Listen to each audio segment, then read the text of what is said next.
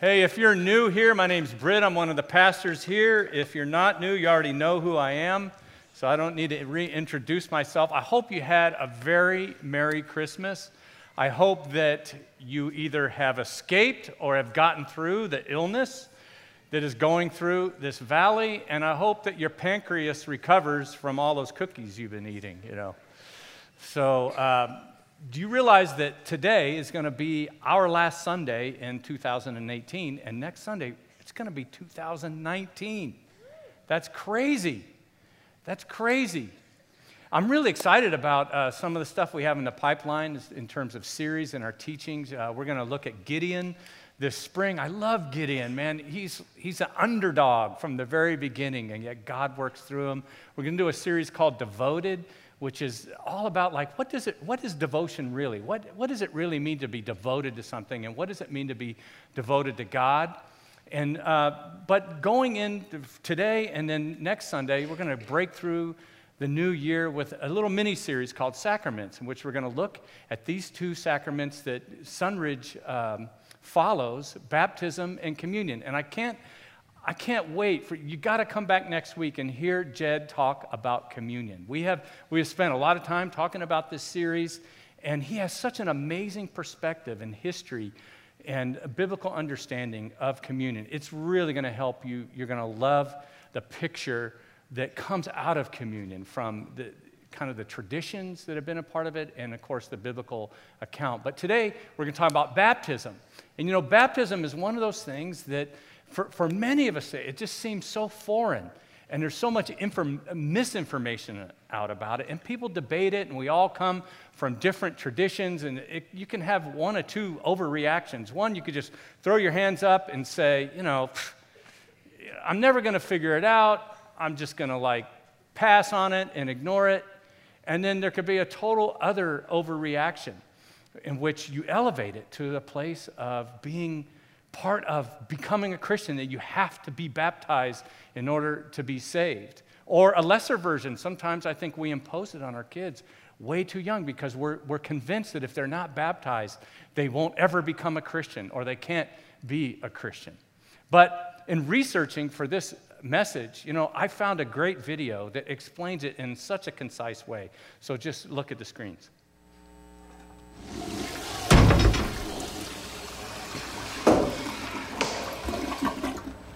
I'm a little concerned right now about your salvation and stuff. How come you have not been baptized?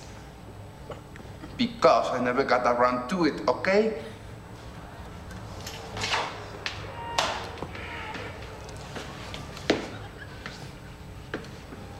I don't know why you always have to be judging me.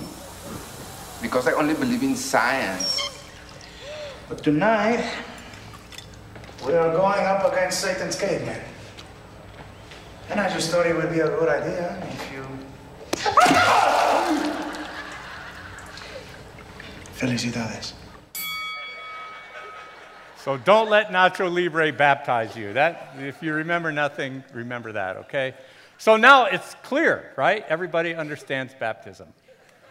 Actually, I thought it'd be really good to start with a little levity on this topic because I know that in our audience, so many of us come from different traditions on baptism. And, what's ironic and tragic, too, is that this beautiful picture of our conversion to Christ, the symbolism that's involved in it, and the way it unifies us has become like a point of division, and it's pushed Christians apart. And it was never intended to be that way. In fact, I love Augustine's quote on this, and I'm going to put it up on the screen. I think it applies to a topic like this. In essentials, unity. In not essentials, liberty. In all things, charity. Don't you love that? I love that. Because we want to keep the main thing, right? Jesus Christ and the gospel are number one. But that said, I think it's really important for us as Christians to understand what baptism is, what it means, and its underpinnings, where it comes from. So my goal today is to do the very best that I can as your pastor, as a friend, as a co-struggler and seeker, to look at the Bible and determine, let's look at what does the Bible say about baptism, and included in that is what the Bible doesn't say. So there's going to be a lot of notes today. It's going to be like Bible class. So buckle up, get your note sheet out, because you can already see we're going to cover a lot of ground today. We're going to talk about baptism, what that word means. We're going to look at the history of baptism outside of Christianity. We're going to look at the New Testament evidence and the pattern that we see in the New Testament for baptism. And time, if there's enough time left over, and there was in the first service, so I guess there will be in the second service, we're going to look at some frequently asked questions, okay? You guys ready? No? Okay, you got to help me out here, because I know I'm like very Bible professor, which, by the way, I have my professor clothes on. So let's vote before we get into this. Mr. Rogers or Stitch Fix model? What do you think? How many say Mr. Rogers? How many say Stitch Fix model? I can't even say it. Okay. So, not cool, creepy. That's what you're saying. Okay. Anyway. Okay, what is baptism? First of all, this word in the Greek is baptizo. Baptizo. And it means to dip or sink. This is in your notes, or to immerse. So it's actually just like to put something in the water. In its origins, it doesn't have a religious connotation. But as used in the New Testament, or even in the early church time, it was used to symbolically to show your allegiance to a teacher or philosophy, for ceremonial cleansing, or in the case of a Christian, it is the way that we personally identify with the message of the gospel, with the death, burial, and resurrection of Jesus Christ. That's what the word means. It's just to immerse, to put in the water. Okay, so a history of baptism outside of Christianity, and you'll probably be surprised to know that it wasn't just the Christian community that practiced baptism. In fact, the first thing in your notes, baptism was performed by various pagan cults and sects. Pagans, non-Christian, non-religious, different kinds of religion, practiced baptism. And in each case, that baptism was a way that you symbolized your allegiance to that message or the cult. It may have been used to as a part of your ceremonial cleansing to become worthy of that religion. And certainly, it was a way of you identifying and connecting your allegiance to that pagan religion. Baptism was used also in ceremonial purification rites of Judaism. So, there's a thread that you can follow from the practice of the traditional early Jews that you can see how baptism today is kind of connected to that, how it became the symbol that it is there, or that it is today. The Jews of Jesus' time would not have called it baptism, but it was part of their ceremonial cleansing, and often in the temple or closely connected to it would be a mikvah, which is just a pool of water. And if you were a devout Jew and you became ceremonially unclean, like you came in contact with a corpse, you would have to go through a cleansing in order to be able to enter the temple again. And so you would dip yourself in a ritual in this mikvah, this what we would see as a baptismal pool, in order to become ceremonially clean enough to participate in temple activities. Also in the history of baptism, followers of John the Baptist acknowledged repentance through baptism. This is an important distinction that we'll come back to. But those that followed John the Baptist, you may have read about him in the Gospels, they connected to his message of repentance through baptism. In Mark's Gospel, chapter 1, verse 4, and so John, that is the Baptist, came, baptizing in the desert region and preaching a baptism of repentance for the forgiveness of sins. So during this time, John the Baptist comes on the scene, and he's preparing the way for Jesus. In fact, like culturally at that time, if a king was going to come to a region, he would send emissaries out far in advance to villages or towns And they would say, the king is coming on this date. And so that village or town could prepare for that king's arrival. They would construct buildings. They would make the roads more smooth. They would get ready for this king to come. And that's kind of the picture that you see in John the Baptist's ministry. He is tilling up the soil and preparing the people of that day in that region for the message of the gospel. And the way he did that was calling out sin. He was hardcore. And he called out sin from the secular world and in the religious world. And of course, you know, he lost his head for that. But people were baptized as followers of John. They were connecting to the message of repentance of John the Baptist. And so those baptisms were a way for people to identify with John the Baptist's message, which is different than the Christian message, which we'll look at. But just as a precursor, the early apostles made a distinction between the baptism that John the Baptist performed and Christian baptism. You'll see why that's important in a little bit. Also, under the history of baptism, the earliest Christian baptisms were by immersion. There's a lot of discussion about this, usually while standing in a river or other body of water, and later in baptismal pools. Immersion means like to baptizo. It means to stick in the water fully. And there was no question about this, it seems, from the early New Testament church. People went down into the water. You see these references. They found a body of water, a river, and they stepped into that water in order to be baptized. So, and even archaeology supports the early church using these mikvahs or even designing their own baptismal pools where there wasn't water nearby so that people could be immersed in water when they followed through on baptism. Next up, the earliest references to infant baptism.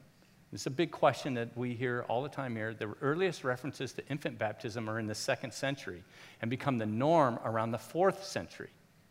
So this is important because infant baptism does not appear to be part of the New Testament pattern. I know that rattles some of you. You come from a different tradition, and I'm not trying to be controversial. I certainly don't want to make anybody mad here, but I want you to see the New Testament pattern when we get to it. And just to understand that when infant baptism came on the scene and how it became the norm 400 years after the time of Christ. It was not part of the early church's practice. Next up, the resurgence of baptism by immersion following conversion coincided with the Reformation of the 15th and 16th century. So you see immersion baptism kind of getting a new day. And it's connected to a rediscovery of how baptism should follow conversion, not something that is performed on an infant. During the Reformation in the 15th and 16th century. In fact, there's a group called the Anabaptists, not anti-Baptists, but Anabaptists. Groups that were part of the Anabaptist movement in this time, like the Mennonites.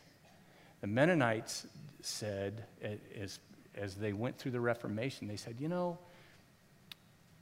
Bible shows people being baptized as choice. The Bible shows people being baptized following conversion. And so they made a stand on this, and it really went against the traditional church at that time, the Catholic Church certainly, and even some of the reformers were still holding to infant baptism, and we'll talk about that in a little bit. But these Anabaptists, many of them were persecuted for this belief. They were tortured, they were burned at the stake for simply saying, baptism is something you should choose to do. In fact, the irony should not be missed here. Like, one of the favorite ways to execute an Anabaptist at this time, particularly the Mennonites, was to drown them. So it was if those in power of the church at that time said, you want to be baptized? We'll baptize you. We'll drown you. So they paid a high price for that. And, it's at this time, like in the 15th, 16th century, that you see the bifurcation of the church, right? You see the Catholic Church go this way and the Protestant Church go that way. And one of those things that was dividing them, there were many things, but one of the things was this understanding of who's to be baptized and how that baptism is to take place. Let's look then at Christian baptism as it appears in the New Testament. You guys still with me? Wave your hands. Put them in the air like you just don't care. Okay. All right. Early Christians chose to be baptized in identification with the message of Jesus as evidence of their allegiance to him and to symbolize their new life in Christ. There's a lot in that statement, and I want to go back through it. First of all, you see that they were being baptized to identify with the message of Christ. I connect to that message. I'm part of that message. I embrace that message. They also were being baptized in allegiance to him. I'm connecting myself to this rabbi, to this teacher. I am a follower of Jesus. And their baptism, as you'll see, symbolized on the outside what Christian theology says happens on the inside when we convert to Christ, when we become Christians. This is reflected in Paul's words in many places, but in Romans 6:4, Paul says, "We were therefore buried with him through baptism into death, in order that, just as Christ was raised from the dead through the glory of the Father, we too may live a new life." There's a lot in that, but basically Paul says that this baptism symbolizes that our old life is dead. When we become a Christian, Paul says the old man is dead. We are a new creation. And even our immersion baptism demonstrates this. We put you under the water, which is you died and you were buried. And just as Christ rose again on the third day, so we rise again to a new life. That's all in the symbolism of baptism. And it also is, there's no magic cleansing qualities in the water that we use. But it does symbolize the cleansing that Christ's death on the cross does for our souls.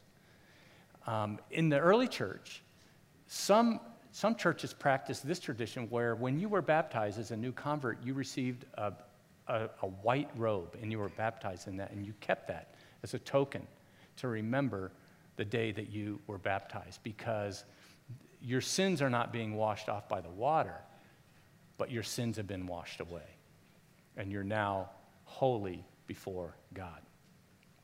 Next up, baptism following conversion is the clear New Testament pattern. Baptism following conversion is the clear New Testament pattern. And by the way, it is also the position of Sunridge. And I realize that there's debate on this and that people come from different traditions, but I want you to take just a few minutes and look at the biblical record here, okay, of what happened. In the New Testament, by far, you're going to find that baptism follows conversion, and typically it is very close to the conversion point. As it doesn't go on, they don't wait years and years and years to be baptized. It's a very close gap. In Acts 2, at Pentecost, Peter preaches, and he gives, if you know this passage, he gives a super straightforward gospel message, and he says, "Repent and be baptized, every one of you, in the name of Jesus Christ for the forgiveness of your sins, and you will receive the gift of the Holy Spirit." He says, repent and be baptized. Before you're baptized, make a conscious decision to repent of sin and to believe in Jesus Christ. In verse 41 of the same chapter, we find that those who accepted his message were baptized, and about 3,000 were added to their number that day. So think about this. From the very get-go, the message at Pentecost isn't just the gospel. It is believe in Jesus and then identify yourself with this message by being baptized. From the very start.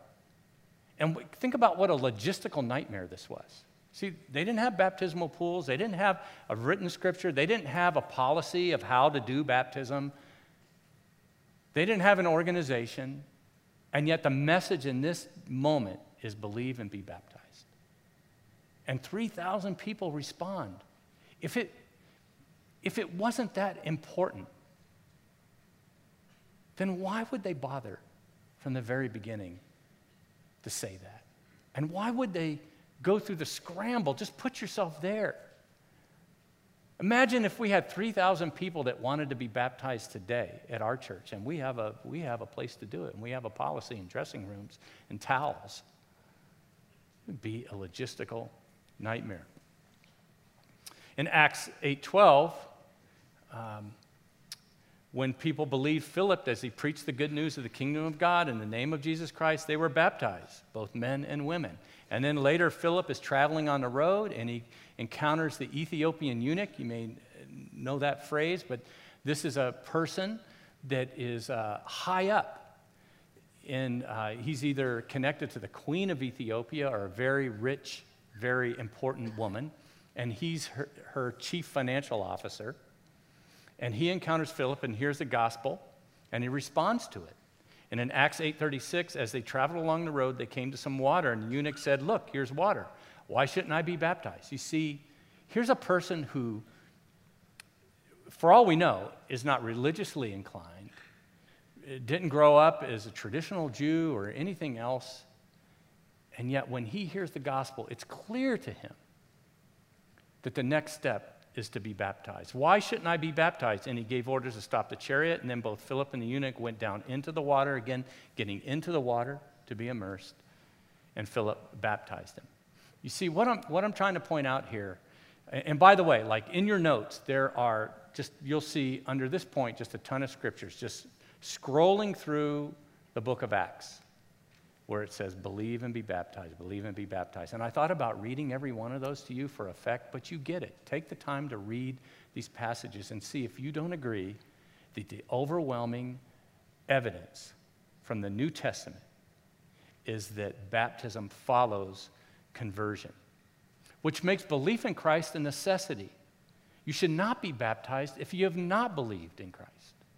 But if you have believed in Jesus Christ, you've placed your faith in Jesus, you should be baptized. It's part of the New Testament pattern.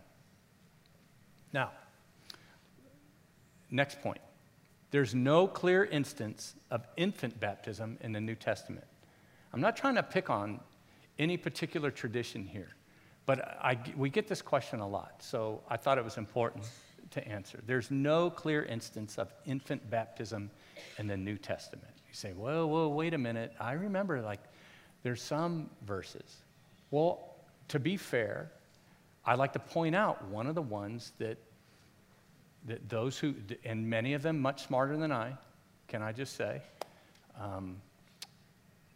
this would be one of the passages that someone who holds the infant baptism being in the Bible that they would point to. Okay, so let's check it out. And here's the background. Paul has been in Philippi. He's been preaching the gospel. It makes the community mad. They jail him. And then they're miraculously, Silas, and Timothy are miraculously released from prison. A miracle happens. And this prison guard witnesses this. And he's not just afraid. He's on board with the gospel now. He's on Paul's, wagon. And they share the gospel with him. In Acts 16:31, they replied, "Believe in the Lord Jesus and you will be saved, you and your household." You and your household. Then they spoke the word of the Lord to him and to all the others in his house. So they go and they preach the gospel, not just to him, but also to those in his family that live in his household. And at that hour of the night, the jailer took them and washed their wounds, and immediately he and his family were baptized. Now here, if you read between the lines, what some scholars will do is say, see, there's no way that all of his family could have received the gospel at once. There must have been small children in his household. So you have infants or children being baptized. But that's a lot of speculation into the passage. In fact, in verse 34, it says the jailer brought them into his house, kind of like more commentary, and set a meal before them. And he was filled with joy because he had come to believe in God, he and his whole family. So there's an indication here that there's belief as well, not just baptism. So we don't know. We don't know for sure. It's not explicit that there was that there were small children or infants in his household. And I would suggest that when a passage is unclear, that we use the clear passages to interpret that unclear. And what is very clear as you go through the book of Acts is believe and then be baptized. And I realize that people debate this.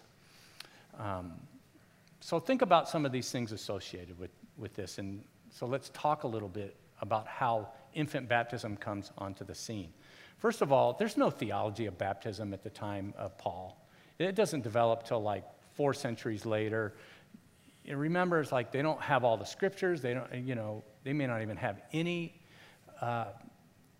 in certain areas, and yet people believe the gospel because they know eyewitnesses or they saw the risen Christ, and they come to Christ. There's no theology. There's no system of how to believe these things or what we should do. And so this theology of baptism doesn't really develop until the 3rd or 4th century. And along that way, people like Augustine, we just read his quote earlier, he believed that you had to be baptized in order to be a Christian. So if you have church leaders who are embracing the idea that you must be baptized to be saved, wouldn't you baptize your children? And that's part of what is happening at this time. And working against that, and sometimes in conjunction with it and trying to make these streams come together, is that there are all these heresies developing. Again, no systematic theology. All these ideas. This is part of what drove early Christians to develop theology, a way of approaching the Bible and understanding and categorizing things. Some traditions started requiring you could believe in Christ, but you couldn't be baptized until you went through a bunch of classes. You may know that from experience. You might have gone through a catechism, which is a great idea, especially if there's all these misconceptions about what it means to be a Christian. And they wanted to assure that when they baptized people, that they had a good understanding of the truth. It's a great idea. It's not a biblical idea, though. It's important to point that out. And so you have infant baptisms and necessity shaping how baptisms occur. The method of baptism. If we're going to baptize infants, we can't immerse them. So this is part of what drives sprinkling, along with necessity of there isn't always a body of water nearby. In the Reformation, Luther, Calvin, they begin to think of baptism as a way or a means of grace. That means that they start to believe that baptism actually does something, like it confers grace to a person. You may have come from a tradition like that with communion, that there are some traditions that believe when we take communion, that when you drink the wine and eat the bread, that it's actually becoming the blood of Christ and the body of Christ. The word for that is transubstantiation, right? Who's right? I don't know, honestly.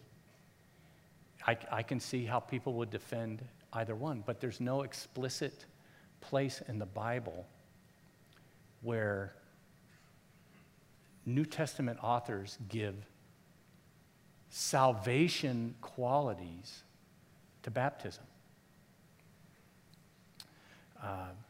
Early reformers felt that baptism initiated you to the church, the visible church, that when you were baptized as an infant, you were placed under a covenant of grace, kind of like a weak guarantee that you will become a Christian. We have a practice here called child dedication, which is sort of the same thing, except that we don't think that because we dedicate you on this stage that you will automatically become a Christian. In fact, what we say is it's more a dedication of the parents and the church as a community. We dedicate ourselves to seeing that child knows the gospel, is raised in a gospel-centered and loving, God-loving community, and they know the love of God early so that they're inclined to believe, not to be driven away from the faith. But we don't ascribe any kind of extra quality to that. Does that make sense? And of course, you have the Anabaptists, who we've already mentioned, who were insistent that baptism, you can't baptize infants because they have not believed and they have not made a choice to believe. And if you know anything about Reformed theology or Protestant theology, it is that we are we're like fundamentally independent. And we believe in free will. We believe that each one of us must choose Christ. I can't give you my faith. Your parents can't give you your faith. Your uncle or your great-grandpa that was a Christian, that took you to church twice, that can't make you a Christian. You have to choose faith for yourself. And so we believe the same is true of baptism, that once you choose Christ, you choose also as having self-will to be able to choose to place your allegiance with Christ in a public way. So, wrapping all that up, here's a statement that's in your note sheet. You don't have to fill any blanks out. The answer is already there, but I want to read it to you because this just summarizes what I've been saying. Baptism is the first thing God asks us to do once we've believed in Jesus Christ. Believe and be baptized. Believe and be baptized. Baptism is a rich tradition established by Jesus and his earliest followers as a way to publicly acknowledge belief in him and to proclaim our desire to follow him to the best of our ability. Does that make sense? You guys still with me? All right, yeah, maybe. Okay, all three of you. So let's just spend the last couple of minutes here. Let me just rattle off a few questions. These aren't in your notes, but they're frequently asked around here. And I just want to ping each one of them and give a quick answer. Who should be baptized? Should I be baptized? If you believed in Jesus Christ, you should be baptized. And you should do it as close to the time as possible when you believed. If you have not believed in Christ, you should not be baptized. That's the only reason to not follow Jesus in baptism. Is baptism necessary in order to be saved? No. The Bible's really clear on this. In fact, I love what Paul says in Romans 10:9. If you confess with your mouth Jesus is Lord and believe in your heart that God raised him from the dead, you will be saved. Salvation is by grace, the grace of God. Through faith, we place our faith in Christ. That's it. To add anything to that is really to diminish the great sacrifice of Jesus Christ. If it's Jesus plus anything else, then why did Jesus die? It doesn't make any sense to me at all, and it doesn't make any biblical sense either. So you're saved whether you're baptized or not. Be assured of that. So the next question is, if baptism isn't necessary to be a Christian, why should I do it? Right? Well, maybe you should do it because you want to publicly proclaim your faith in Christ. You should maybe do it because the Word of God seems to indicate it's the first step of obedience for a believer. And just because it isn't part of salvation, does that mean it's like, okay, that doesn't count? I mean, salvation is based on the gospel of Jesus Christ and our reception of it, right? Everything else is optional. Does that mean that it's not important? Is it still important to be a part of a church, to read my Bible, to give, to pursue Christ and Christ-likeness, to live out a godly life, to reject sin, to share the gospel with my friends and family? Those are all very important things that aren't part of salvation.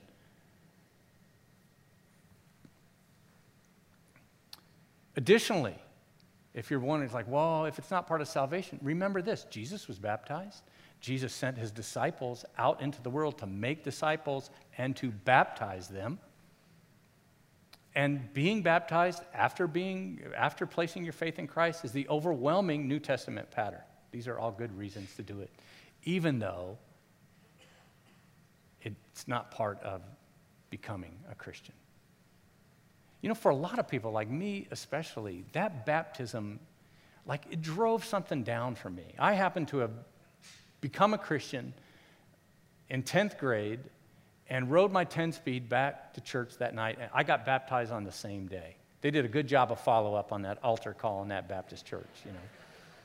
And I might have told you before, but it rained on my way there that night. And so I got sprinkled and immersed. So I'm covered completely.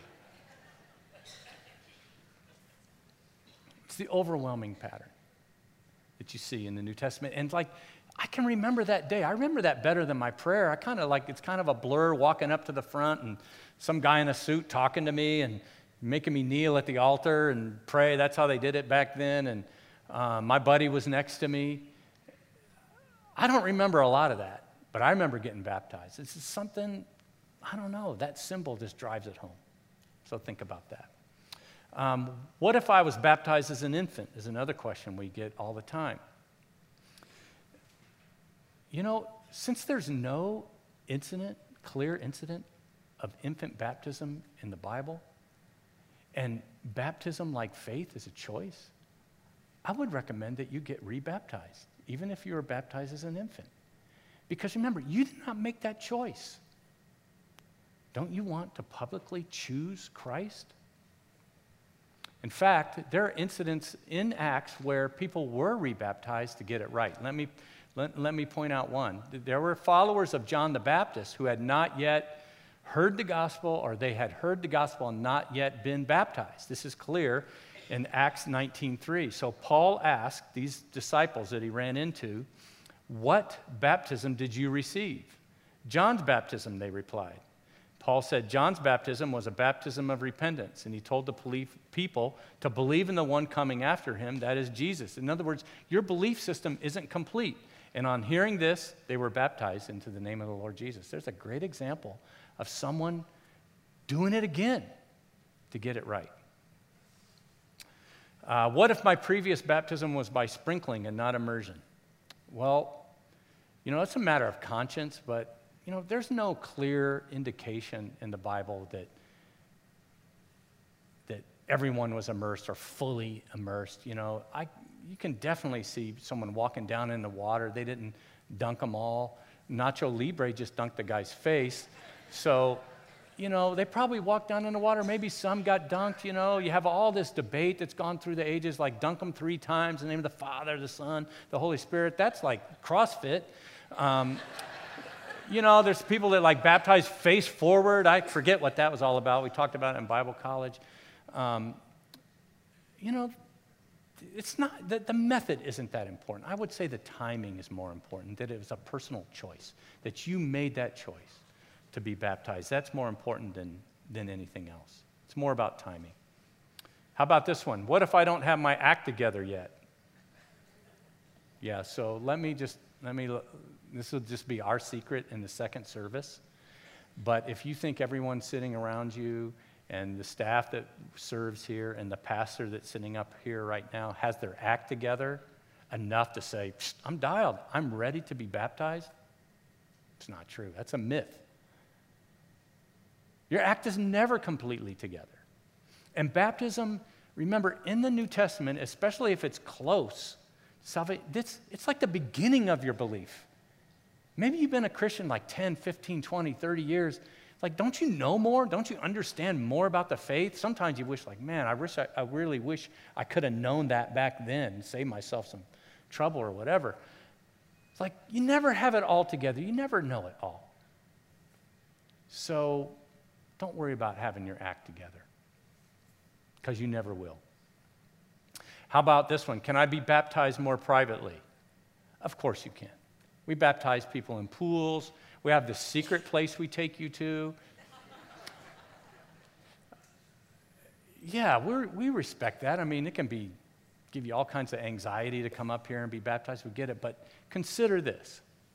Consider that what a blessing you're going to be to everybody in the church when you get baptized in this room with this audience. And remember that everybody in this audience, they're for you. A lot of them have been there. That's why without us here's how we'll do baptism at Sunridge. People applaud. They say amen. They whoop it up. It's like they whistle. It's like it's crazy around here when we baptize because they're all for you. So I would really encourage you to do it in this public way here. If you want to go out in the desert like an Ethiopian eunuch, we'll do that too. Just drive your chariot. Okay. So just to wrap up, baptism in the New Testament follows belief. And there was an urgency to that follow through. One of the places that I know that that's true is, you know, the Apostle Paul was miraculously converted, and then he was mentored by this man named Ananias. And when Ananias is discipling him, and he's like coaching him, helping him understand Christianity, and as he guides him in his newfound faith in Acts 22:16, he says, "And now what are you waiting for?" to the Apostle Paul. "Get up, be baptized, and wash your sins away, calling on his name." What are you waiting for? If you're a believer and you have not been baptized, what are you waiting for? Do you have a biblical conviction that says, well, I'm not going to be baptized because of this? Or if you do, I would love to know what it is. It'll help me the next time I teach this. You know, you will never regret being obedient to the Scripture as a Christian. Maybe you say, well, you know, like you've convinced me biblically, but I have all these traditions in my head. And so, which is heavier?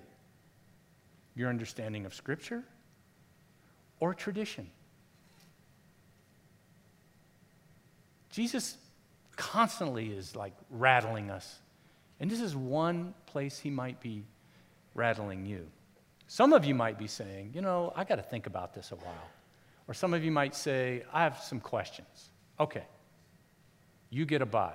Think about it and get your questions answered. And then do it. What are you waiting for? Next Sunday, we're going to be baptizing here. And I hope you're really wrestling with this right now. I hope your hands are sweaty and everything. Because this is going to be a great moment in your life if you've been putting it off. You need to let us know either with your InTouch card. You can put on there, I want to be baptized. You can put on there, I have questions. We have Pam Dvorak, who coordinates, our women's director, coordinates all of our baptism questions. You can contact her, email pdvorak@sunridgechurch.org. She's also in our list of staff. But don't wait. Take that step. You'll be glad you did. Let's pray. God, thank you